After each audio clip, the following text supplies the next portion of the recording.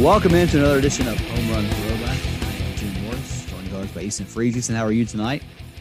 Jimmy, I've got an internal conflict with time right now because on one hand, I need this week to pass so we can get to this weekend of football because it looks so good. But on the other hand, I have so much content in my head for Broadway Sports Media and so little time.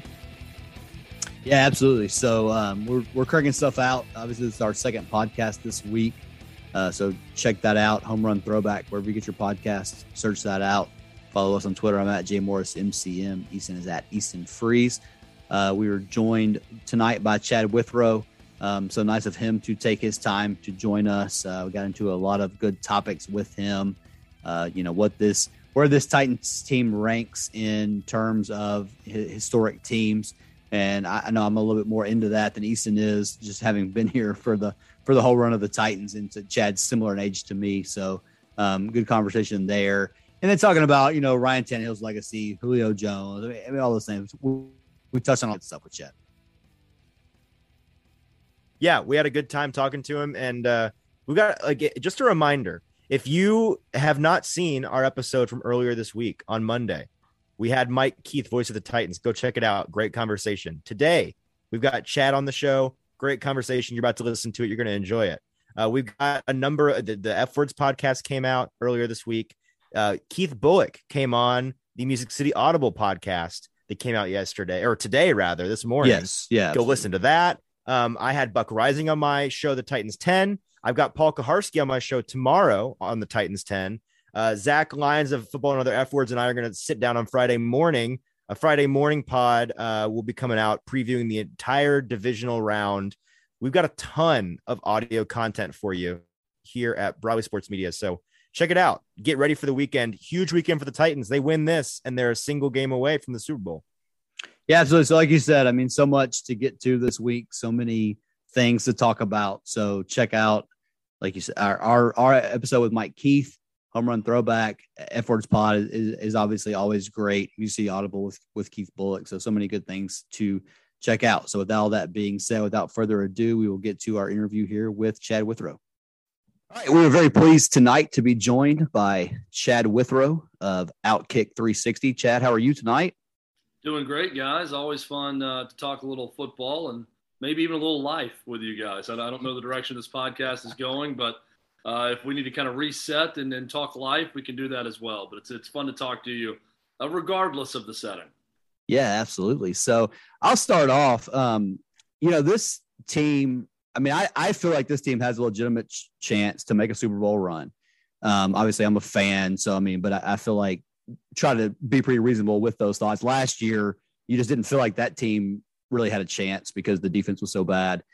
This team, I mean, there's a lot of questions still that we have to see with guys coming back, how healthy they are and all those types of things. But how would you compare? I mean, you've been here for the whole run of the Titans. I mean, you've been here your whole life, right? Yep. Yeah. All right. So you've been here for the whole run. You were here in 99, 2000, 2008. How would you compare the, I guess, buzz around the city about this team to those other teams that were so good when they first came here? Even going back to 2008, I immediately think about that season because remember that was the last team to be unbeaten that year, and things started to kind of fall off at the end of the season. And even though they were the number one seed, it felt like you were more hoping for a Super Bowl run than anything else, and not realistically thinking about it as an option. The first Super Bowl run, I mean, I was in high school when that happened, and that was just magical. No one saw that coming. They're hosting a wild card game against Buffalo, and we know what happened in that game. And then they just destroy Peyton Manning and the Colts on the road. And then they get Jacksonville for a third time and beat them a third time for the season. It was just a magical run that really, it made Steve McNair and Eddie George, those guys, legends in the city of Nashville when all that went down. But no one really saw that coming. They come back the next year, and that's where you start thinking, okay, this is going to be a regular occurrence where the Titans are going to be one of the best teams in the AFC every year.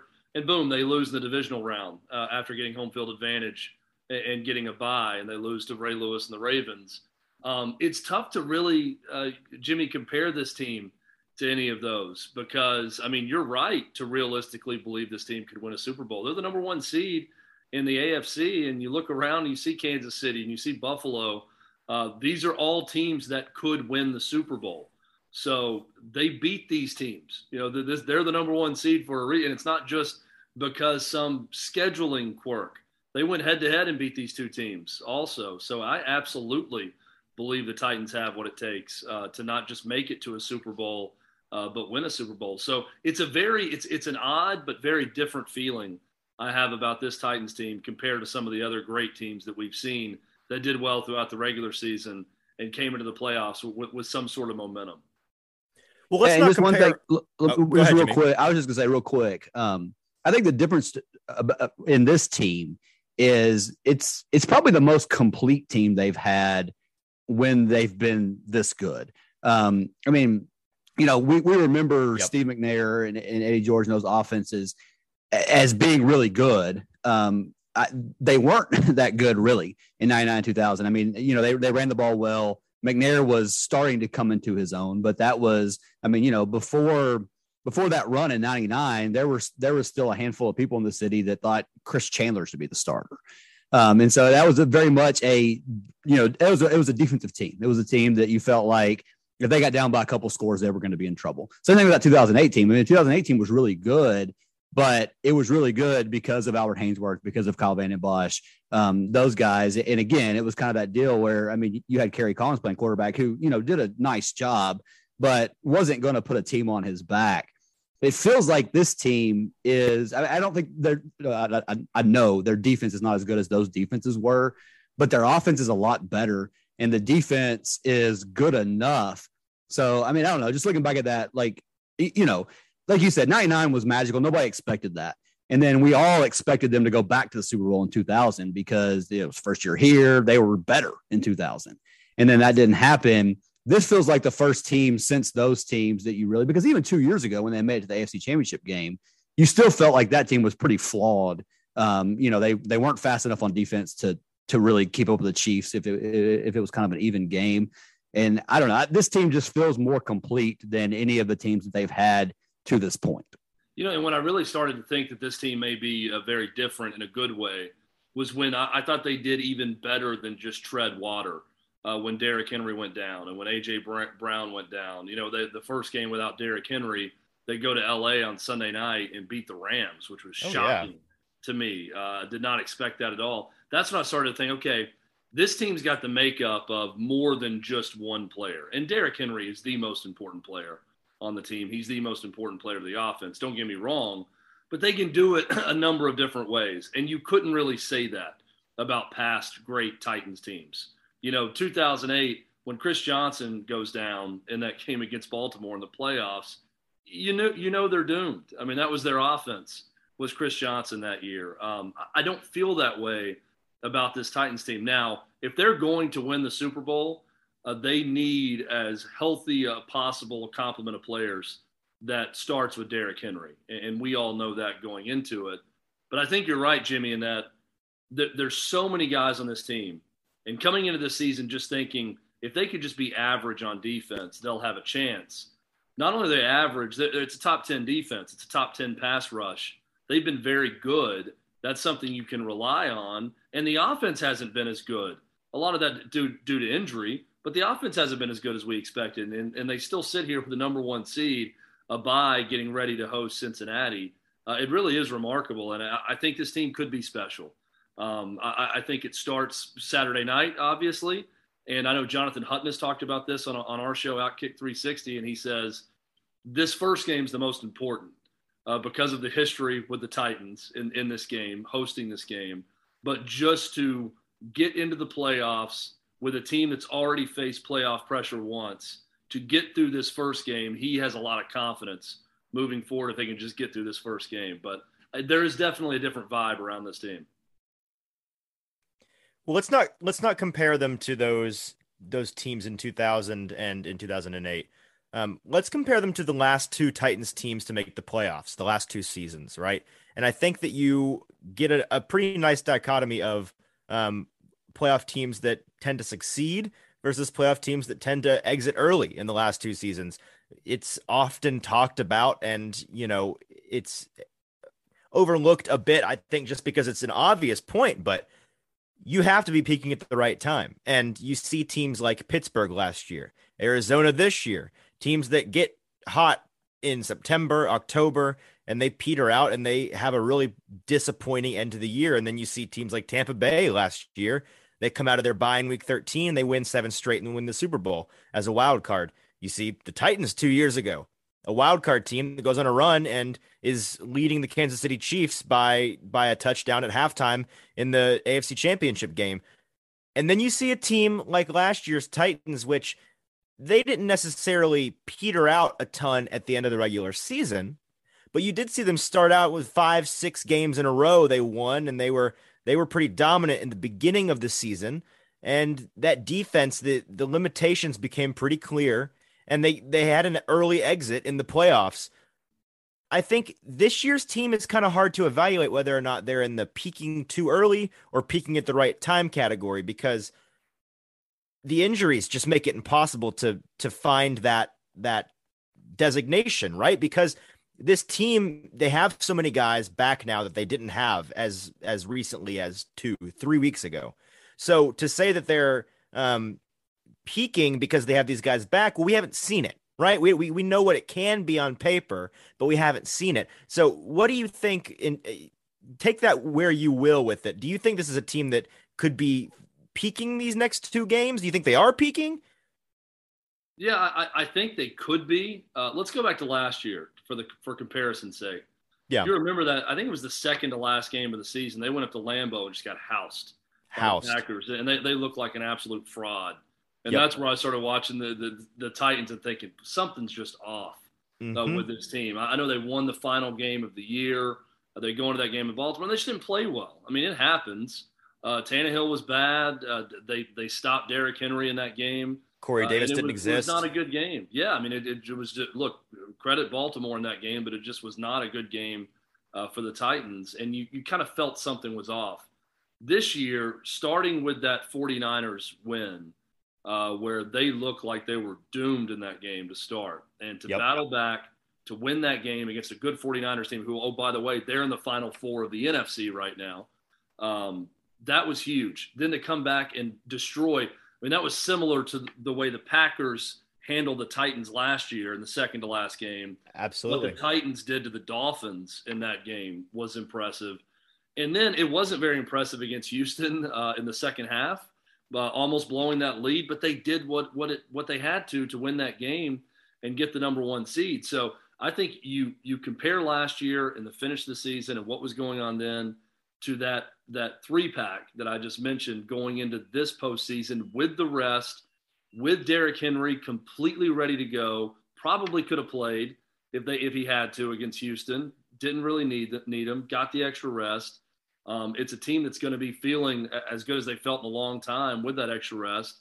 Knowing Mike Vrabel is really good with extended rest. I have a very different feeling.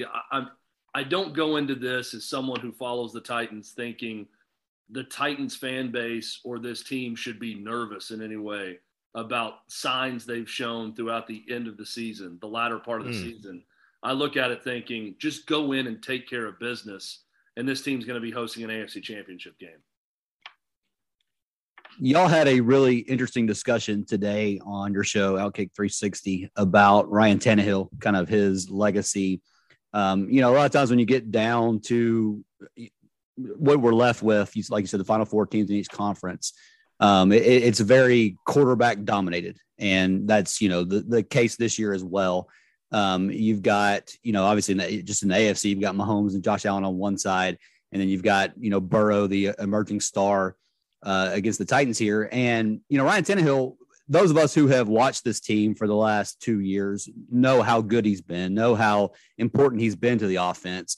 But the national narrative very much is that it's all Derrick Henry, that Tannehill can't have any success without Derrick Henry. And I thought, like I said, the discussion y'all had today was really good because there are a few different ways that this could play out. I mean, if they come out on Saturday and they need Tannehill to make plays to win, and it doesn't happen, and they lose again, then obviously that's kind of where his legacy will start to go, or will continue to go. Really, there's a scenario where Derrick Henry runs wild in the playoffs, they win the Super Bowl, and yeah, he won a Super Bowl, but he doesn't really take that next step forward into the group that everybody talks about as elite in the NFL. And then there's a scenario where he makes a bunch of plays and Derrick Henry's good, but not dominant, and then he can kind of take that step forward. Well, how do you see this playing out for Ryan Tannehill, and what do you think the most likely of those three outcomes is? I think if Ryan Tannehill takes this team to go win a Super Bowl, I really think any criticism of Ryan Tannehill about whatever he did to win that Super Bowl is ridiculous.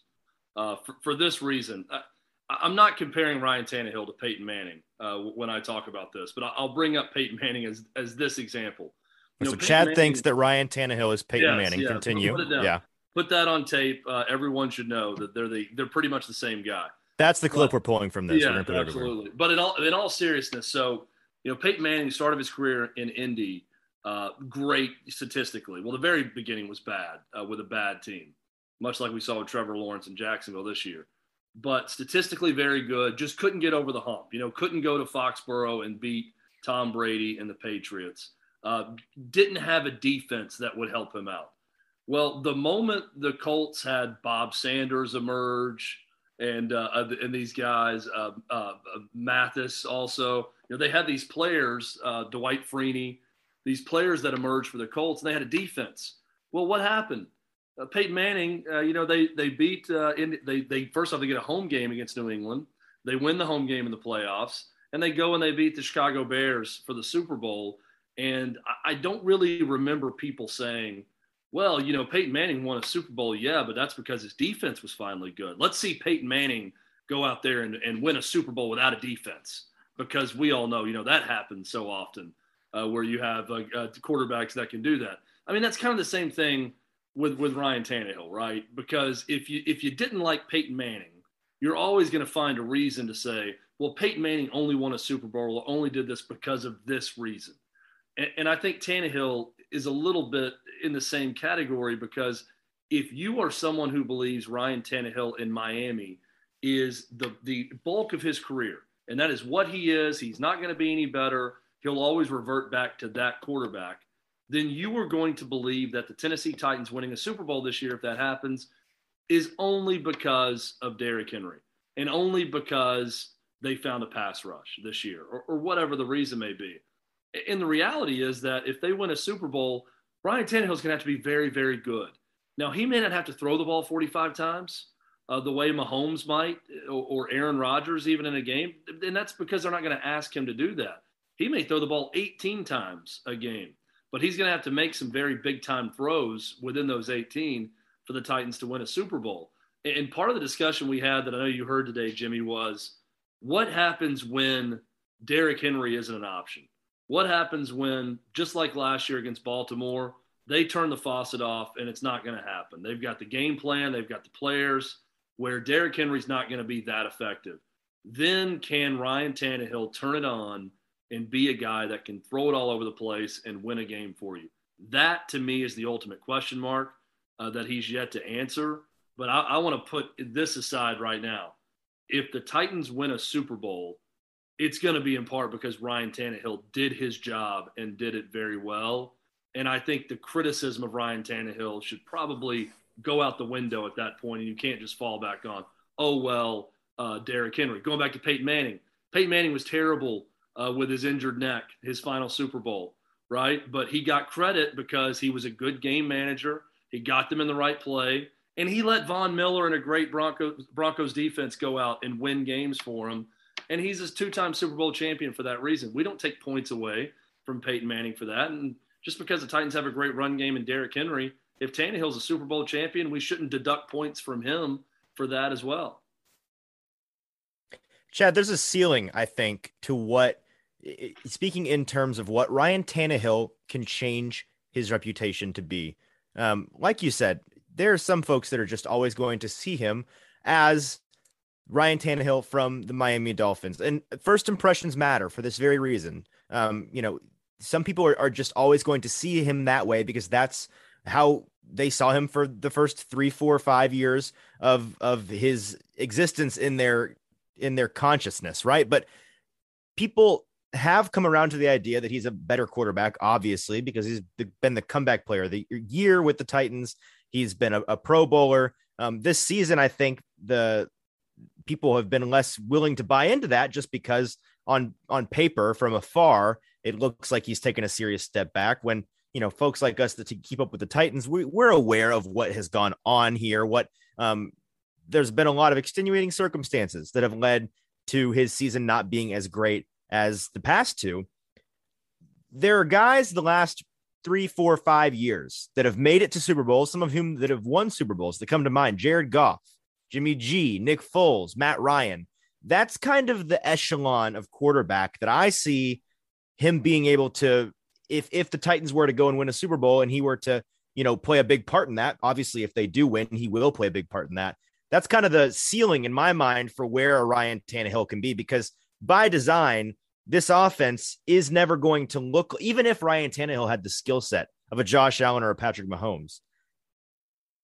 If Josh Allen or Patrick Mahomes were the quarterback of the Tennessee Titans, under the circumstances currently, you wouldn't know that they're that talented because it's not the way the system is set up. It's not the way the offense works. Obviously, a good coordinator would change it to that skill set. But the point being, as long as Derrick Henry is around and as long as Derrick Henry is still considered an elite running back, it's not going to matter. It's not going to matter what Ryan Tannehill does.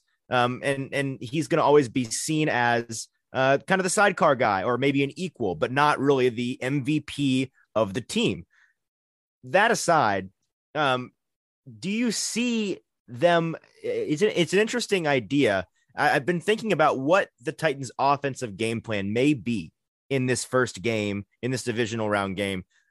The expectations from fans versus what the actual team and the Bengals, game planning for them, I feel like they're kind of not on the same base, right? The fans, as fans are wont to do, are kind of expecting Derrick to come back to form because it's been a long time. It's the whole return of the king, the hype, he's coming back. It's Derrick Henry. He's the guy in the playoffs. He's the guy, kind of discarding the fact that he's not going to be 100%. There's just no way. He's, not going to be as rusty as a guy coming in from an off season, but he hasn't played in 2 months, right? The idea that he's going to have a classic Derrick Henry 100-yard, 2-touchdown, 30-carry game is just not realistic, especially when they have a guy in D'Onta Foreman who's a pretty good Derrick Henry cosplay back there. He does a pretty good impression of Derrick Henry, and if you're going to, give him 10 carries, it's not going to be a significant drop-off. Do you think that the Bengals are going to be game planning for a Derrick Henry running game? And if so, I kind of am wondering if the Titans come out with a bit of a curveball and throw the ball around the yard a little bit, or do you think they may stick to their guns and try the run game out at the beginning of the game? Look, I think if Derrick Henry is playing, you ride Derrick Henry, and I think the Titans will do the same thing. Now, that doesn't mean, you're going to run it into an 8-man box over and over again with limited returns. They still have a good play action game. They still have A.J. Brown. They still have Julio Jones, who I'm hoping will be healthy for the first time in a while, that hasn't done anything, that now could be his time to step up and do something this season, and would be the perfect time for that to happen. So these are all options for the Titans. But no, I think if Derrick Henry is a go, and we know that he will be on Saturday, if he gets out there and he's feeling okay, I mean, part of this is going to be psychological for him, and that's with any athlete coming back after a long layoff and an injury like that.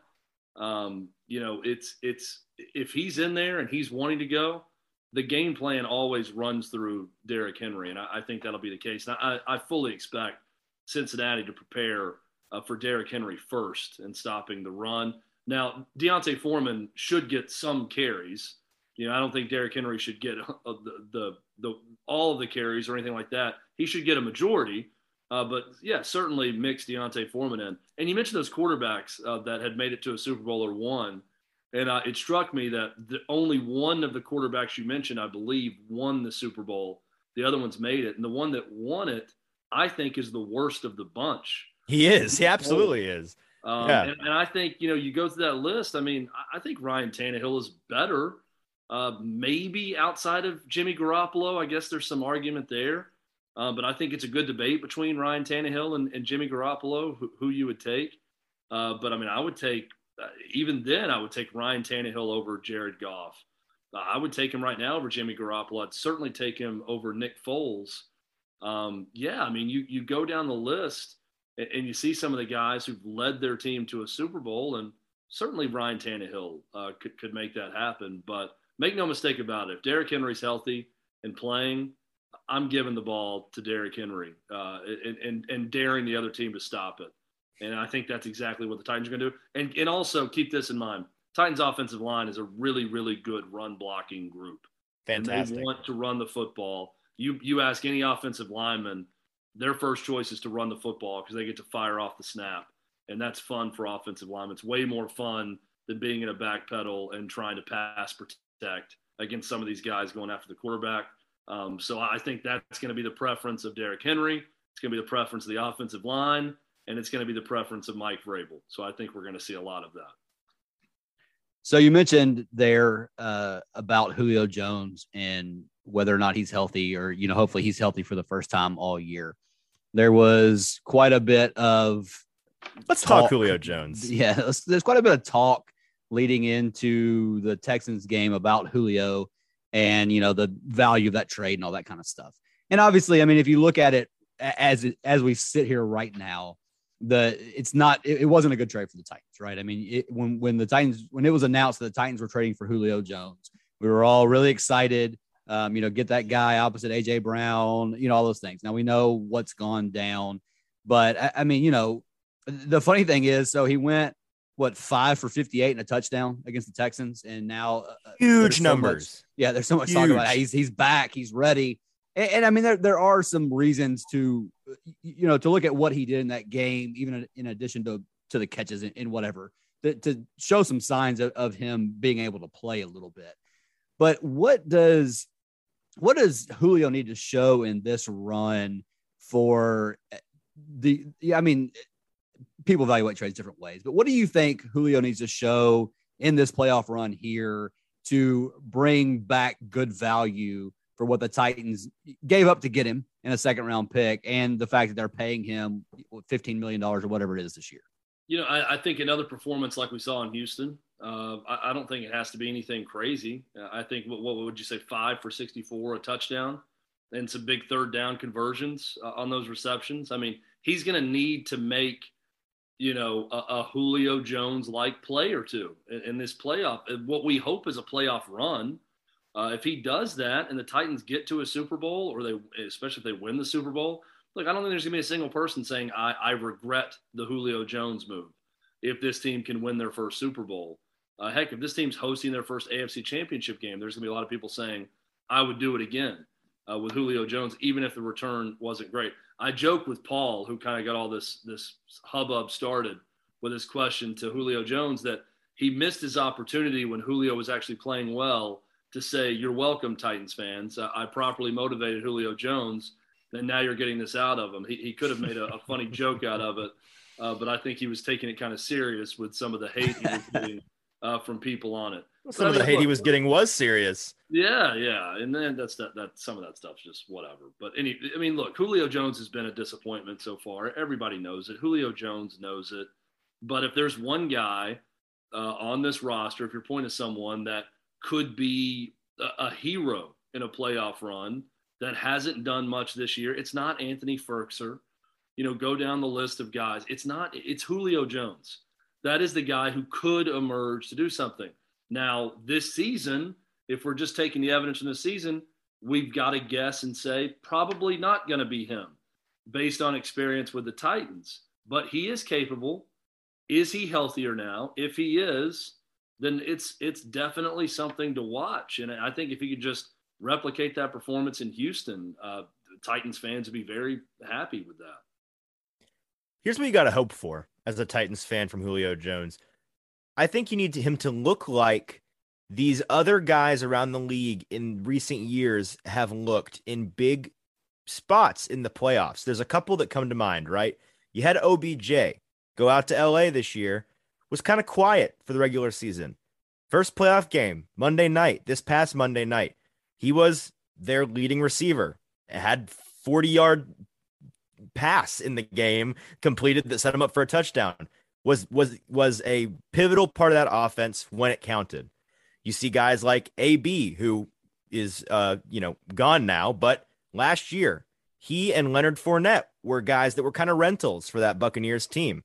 Came in regular season, whatever.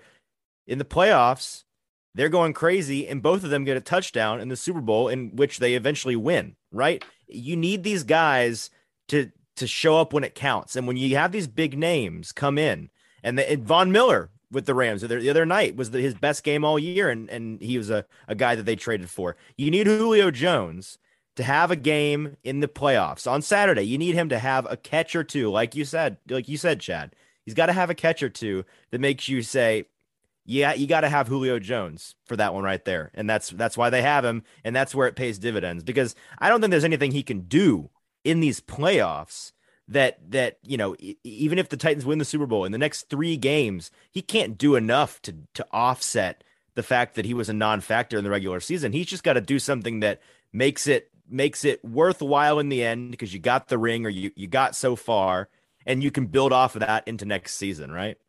Well, the ultimate goal, and look, the Titans are in win or else mode right now. I mean, the ultimate goal is to get off the schneid and win a Super Bowl for this franchise who hasn't won one, as the Houston Oilers or the Tennessee Titans. So I disagree with you, because if they win the Super Bowl, it's worth it. Now, it doesn't make up for no production, for the most part during the season, but no, it makes it worth it. I just mean it can't make up for that lack of production. Yeah. From a Titans perspective, they would be looking at more like, okay, he was a pivotal piece when we got into January, and he made some plays. First off, he made some plays in Houston to get the number 1 seed, which helped propel this franchise to only 2 wins to the Super Bowl. And then he made some spot plays in there to help us win a Super Bowl. If you're John Robinson, 100%. You're looking at it that way, because the end justifies the means at that point. And the Rams are a great case study, because they are the go for broke team this year. Mm-hmm. They have sacrificed draft picks. They have gone all in on Von Miller, on OBJ, on other players that they've brought in. They are looking at this like, hey, Jalen Ramsey, even before that. We are constructing a team to win now, and we are putting it out there that it is Super Bowl or bust. The Titans aren't really built that way. Julio Jones is the one acquisition you'd say is kind of a go-for-it move that has not worked out for them. But they are in a position where there's going to be some contractual and age decisions to make this offseason. So from that perspective, you can't be looking at this like, let's say Cincinnati's looking at their possible run right now saying, well, if we don't get it this year, we got about an 8 to 10 year window with Burrow and Chase and these guys where we could really make Titans are one of the oldest teams in the league. Yeah, and Cincinnati's saying we're the opposite. Our core and our skilled guys are all very young, and we can make a long run here over a number of years. Titans can't look at it that way. This is a win now type proposition for the Titans. For the Rams also, because they've leveraged so much in some of the moves they've made.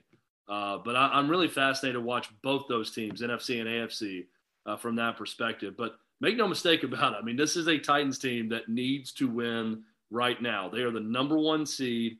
We all know this doesn't come around that often. Now is the chance. They are better than Cincinnati. I think it's a toss-up with them against Kansas City or Buffalo in Nashville, but you'll take that. A toss-up to go to the Super Bowl is where the Titans should be a week from now. And if that's the case, I think Titans fans would like to play with those odds.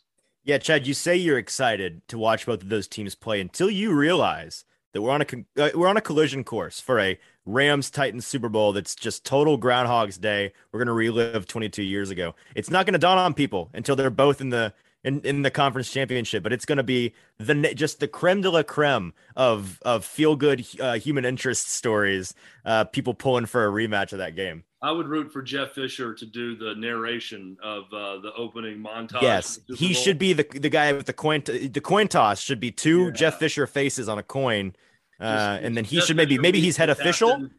Meet the captains at midfield. They have the ceremonial coin toss. He's instead of paying some Hollywood celebrity do the voiceover. You get Jeff Fisher to voice it over in the beginning. I'm all for that. Also, let me say it's hilarious that Easton's the one bringing that up because I don't think he was alive when that happened. So, Yeah, how dare you? How dare you? I was 1 year old. I was 1 year old. I watched that game. I don't remember a lick of it, but I watched it. Easton's watching a lot of NFL films. Yeah. Knowing the history of the game is good. Look, I like going back and watching those old America's games of the teams in the 60s and 70s where I wasn't alive. Oh yeah, to see them play, but it's good to know your history, Easton. That's a good job by you. Such a young historian of the game. There you go. That's right. Okay, so a couple of things. One, I will say that I think the way that they've managed Julio this year has always been with eyes towards the end of the season / playoff run. I go back to that game in Pittsburgh where he plays the first half, doesn't play the second half. And you're like, oh no, hamstring again. He's going to be out for a week, a couple weeks, whatever. And then he comes back on that Thursday on a short week, practices all week and plays in that game. And so to me, this has always for them with him been about what can we get from him in January / February, hopefully. So, I mean, I think that, they would never say that obviously, but that's what this has looked like to me. And then one other thing that I would say just on all of that is this team, like you said, it's one of the oldest teams in the league. And in some ways it doesn't feel like that. But at the same time, like I've always kind of thought that this window that they're in right now is a Derrick Henry window, right? I mean, as this team is built to run, the offense is built to run through him. Now, obviously, it hasn't worked out that way this year and they've been able to win games without him. But the way this team is constructed, I think they're going to have to do a lot of resetting once he's gone, and they kind of try to, I mean, especially now when you've tacked on Julio as your third best offensive player behind Henry and AJ Brown, maybe, there's going to have to be a reset once that window for Henry is closed. And so, and they haven't drafted well at the top of drafts to set that up, but that's another thing for another day. Another question I have for you is, looking forward, like say the Titans win against the Bengals, you have that Chiefs-Bills game that's going to happen. Who would you rather play, Chad, if you're the Titans? Because, I mean, I've gone back and forth a lot on this. I mean, I think Patrick Mahomes is better than Josh Allen. Now, Josh Allen at times has looked a lot better than Patrick Mahomes this year. But I kind of go back and forth. I don't really have a good answer to this question. But if you're in that building, who are you hoping wins that game, assuming the Titans win on Saturday?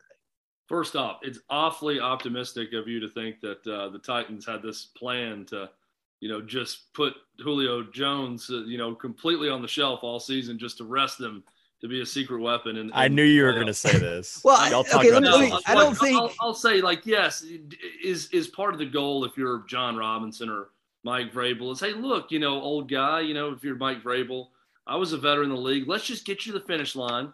Let's make sure we don't do anything to not get you to the finish line. I mean, yeah, I think that's in the back of your mind, but they also were hoping for a healthier Julio Jones. I make no mistake about that. Yeah, no, I absolutely agree with that. But I think once they got him here and kind of assessed the situation, I think they knew that if they were going to have him at all in January, February, that they were going to have to give him some breaks during the season. Because, I mean, if you go back and look at this, and listen, I've said a million times, like I'm an Alabama fan, huge Julio guy. He's been my favorite player in the league that wasn't on the Titans for years.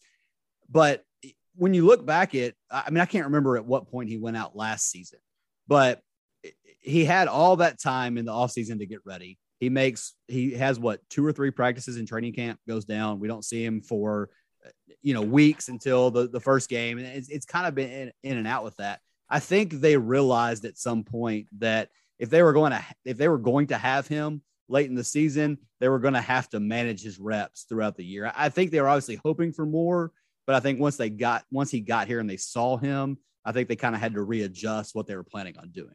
Yeah, maybe, but I would still, with True Serum, they would say they're disappointed and that he. Yeah, sure, absolutely.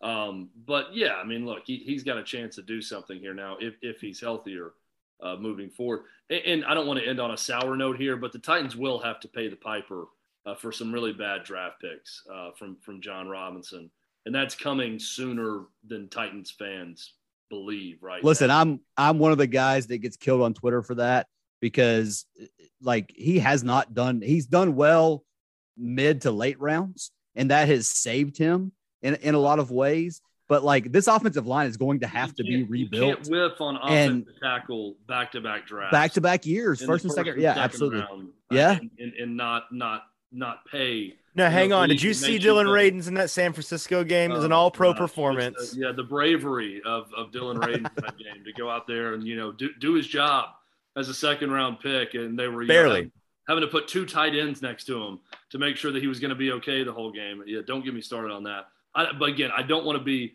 overly sour on that because that's in the future and it's going to be painful when it happens, but it's going to happen pretty soon. But for this Titans team, the number 1 seed, getting back to the positive side of the Titans here, who would I want the Titans to play for them to have success?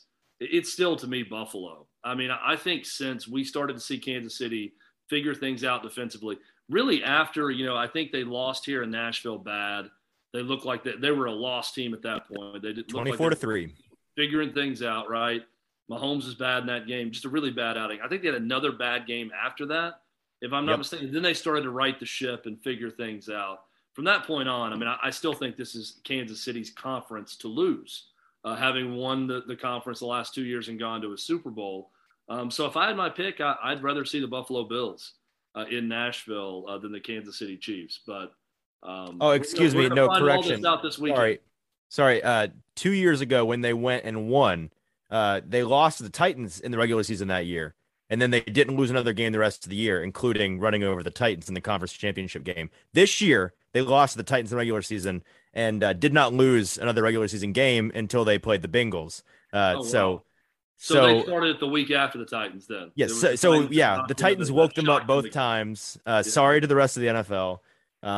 And let's hope it's not Groundhog's Day and they run over the Titans again in the conference championship game. We've watched that movie. Let's not see it again then. Let's see the Buffalo Bills. I'm with you. The championship this time. That's my pick.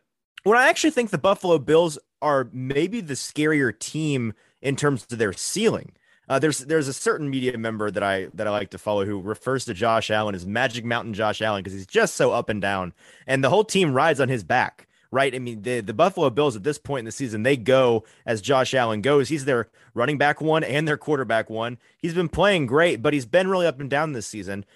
If he's at his best, I think like in the wild card round, which of those two teams' performances, which impressed you more, Buffalo's or Kansas City's?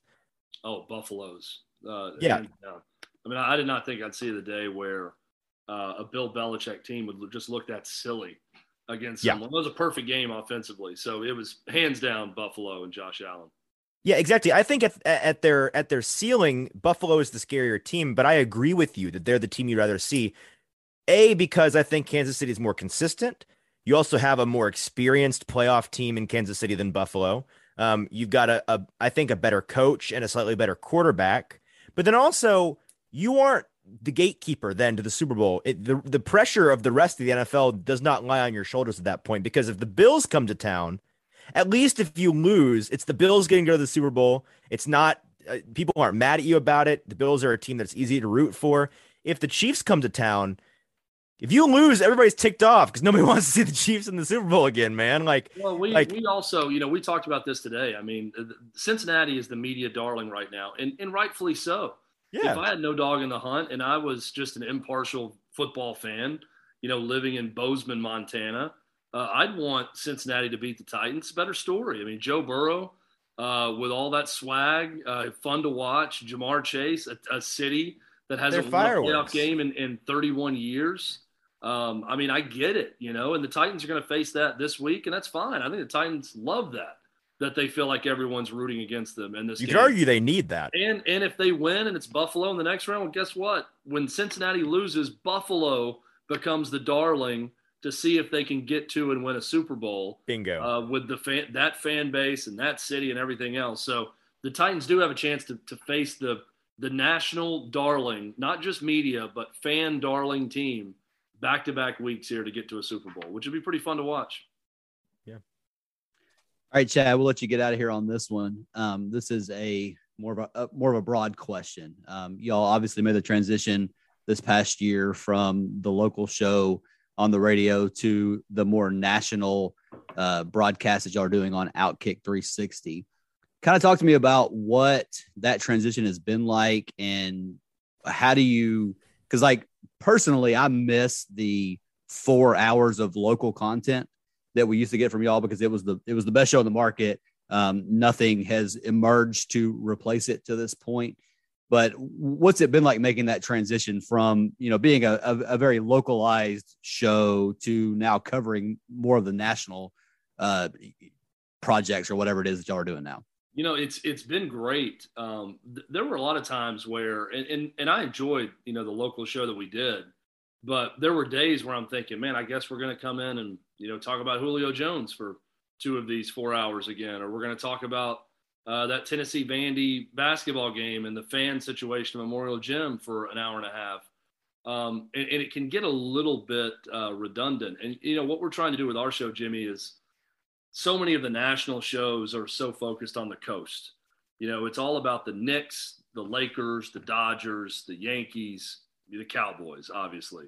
Also, that's not on the coast, but go Cowboys. Yeah, I mean, it's funny because you see where the focus is, and we're kind of trying to serve a niche of, let's be the national sports talk show for everyone that's not on the coast, right? Let's be the sports talk show for sports fans all over the country that can talk about teams on the coast, but also aren't going to spend too much time talking about LeBron and the Lakers or the Yankees, for instance. And let's also focus it around football.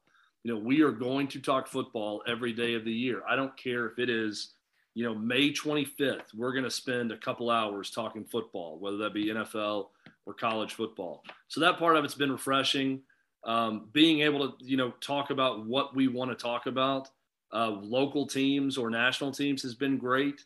Not having to worry about our boss getting a call from someone that's upset with something we said about a local team. I think part of that is refreshing. So yeah, it's been a lot of fun. And, we still, the final hour of the show, really keep it localized, the state of Tennessee. And during this run, it's been Titans. It's been a little bit of Vols football mixed in, tiny little bit of Vols basketball, really not enough to even mention, and then Titans. That has been the final hour of the show. So it's been good to keep that element of it so we can still, drive our local listeners to that podcast hour, to that portion of our live stream, while also, sort of transforming into this more national show where we're hopeful to pick up a lot of affiliates all over the country here coming up this year. Yeah, well, like I said, it's been interesting to watch the transition, and I mean, obviously, y'all have done a really good job with what you have, and I'm looking forward to seeing where it goes from here. Yeah, no, so, I appreciate it. We're looking forward to it also, and what we always wanted when we were at the Zone was the ability to be everywhere all the time, and that was digital also. It was podcast, it was live stream, it was radio. Radio is still important to us now also. All of those things are important, and thankful for Outkick and Fox, really jumping in immediately and not saying no to the idea of a radio network and signing up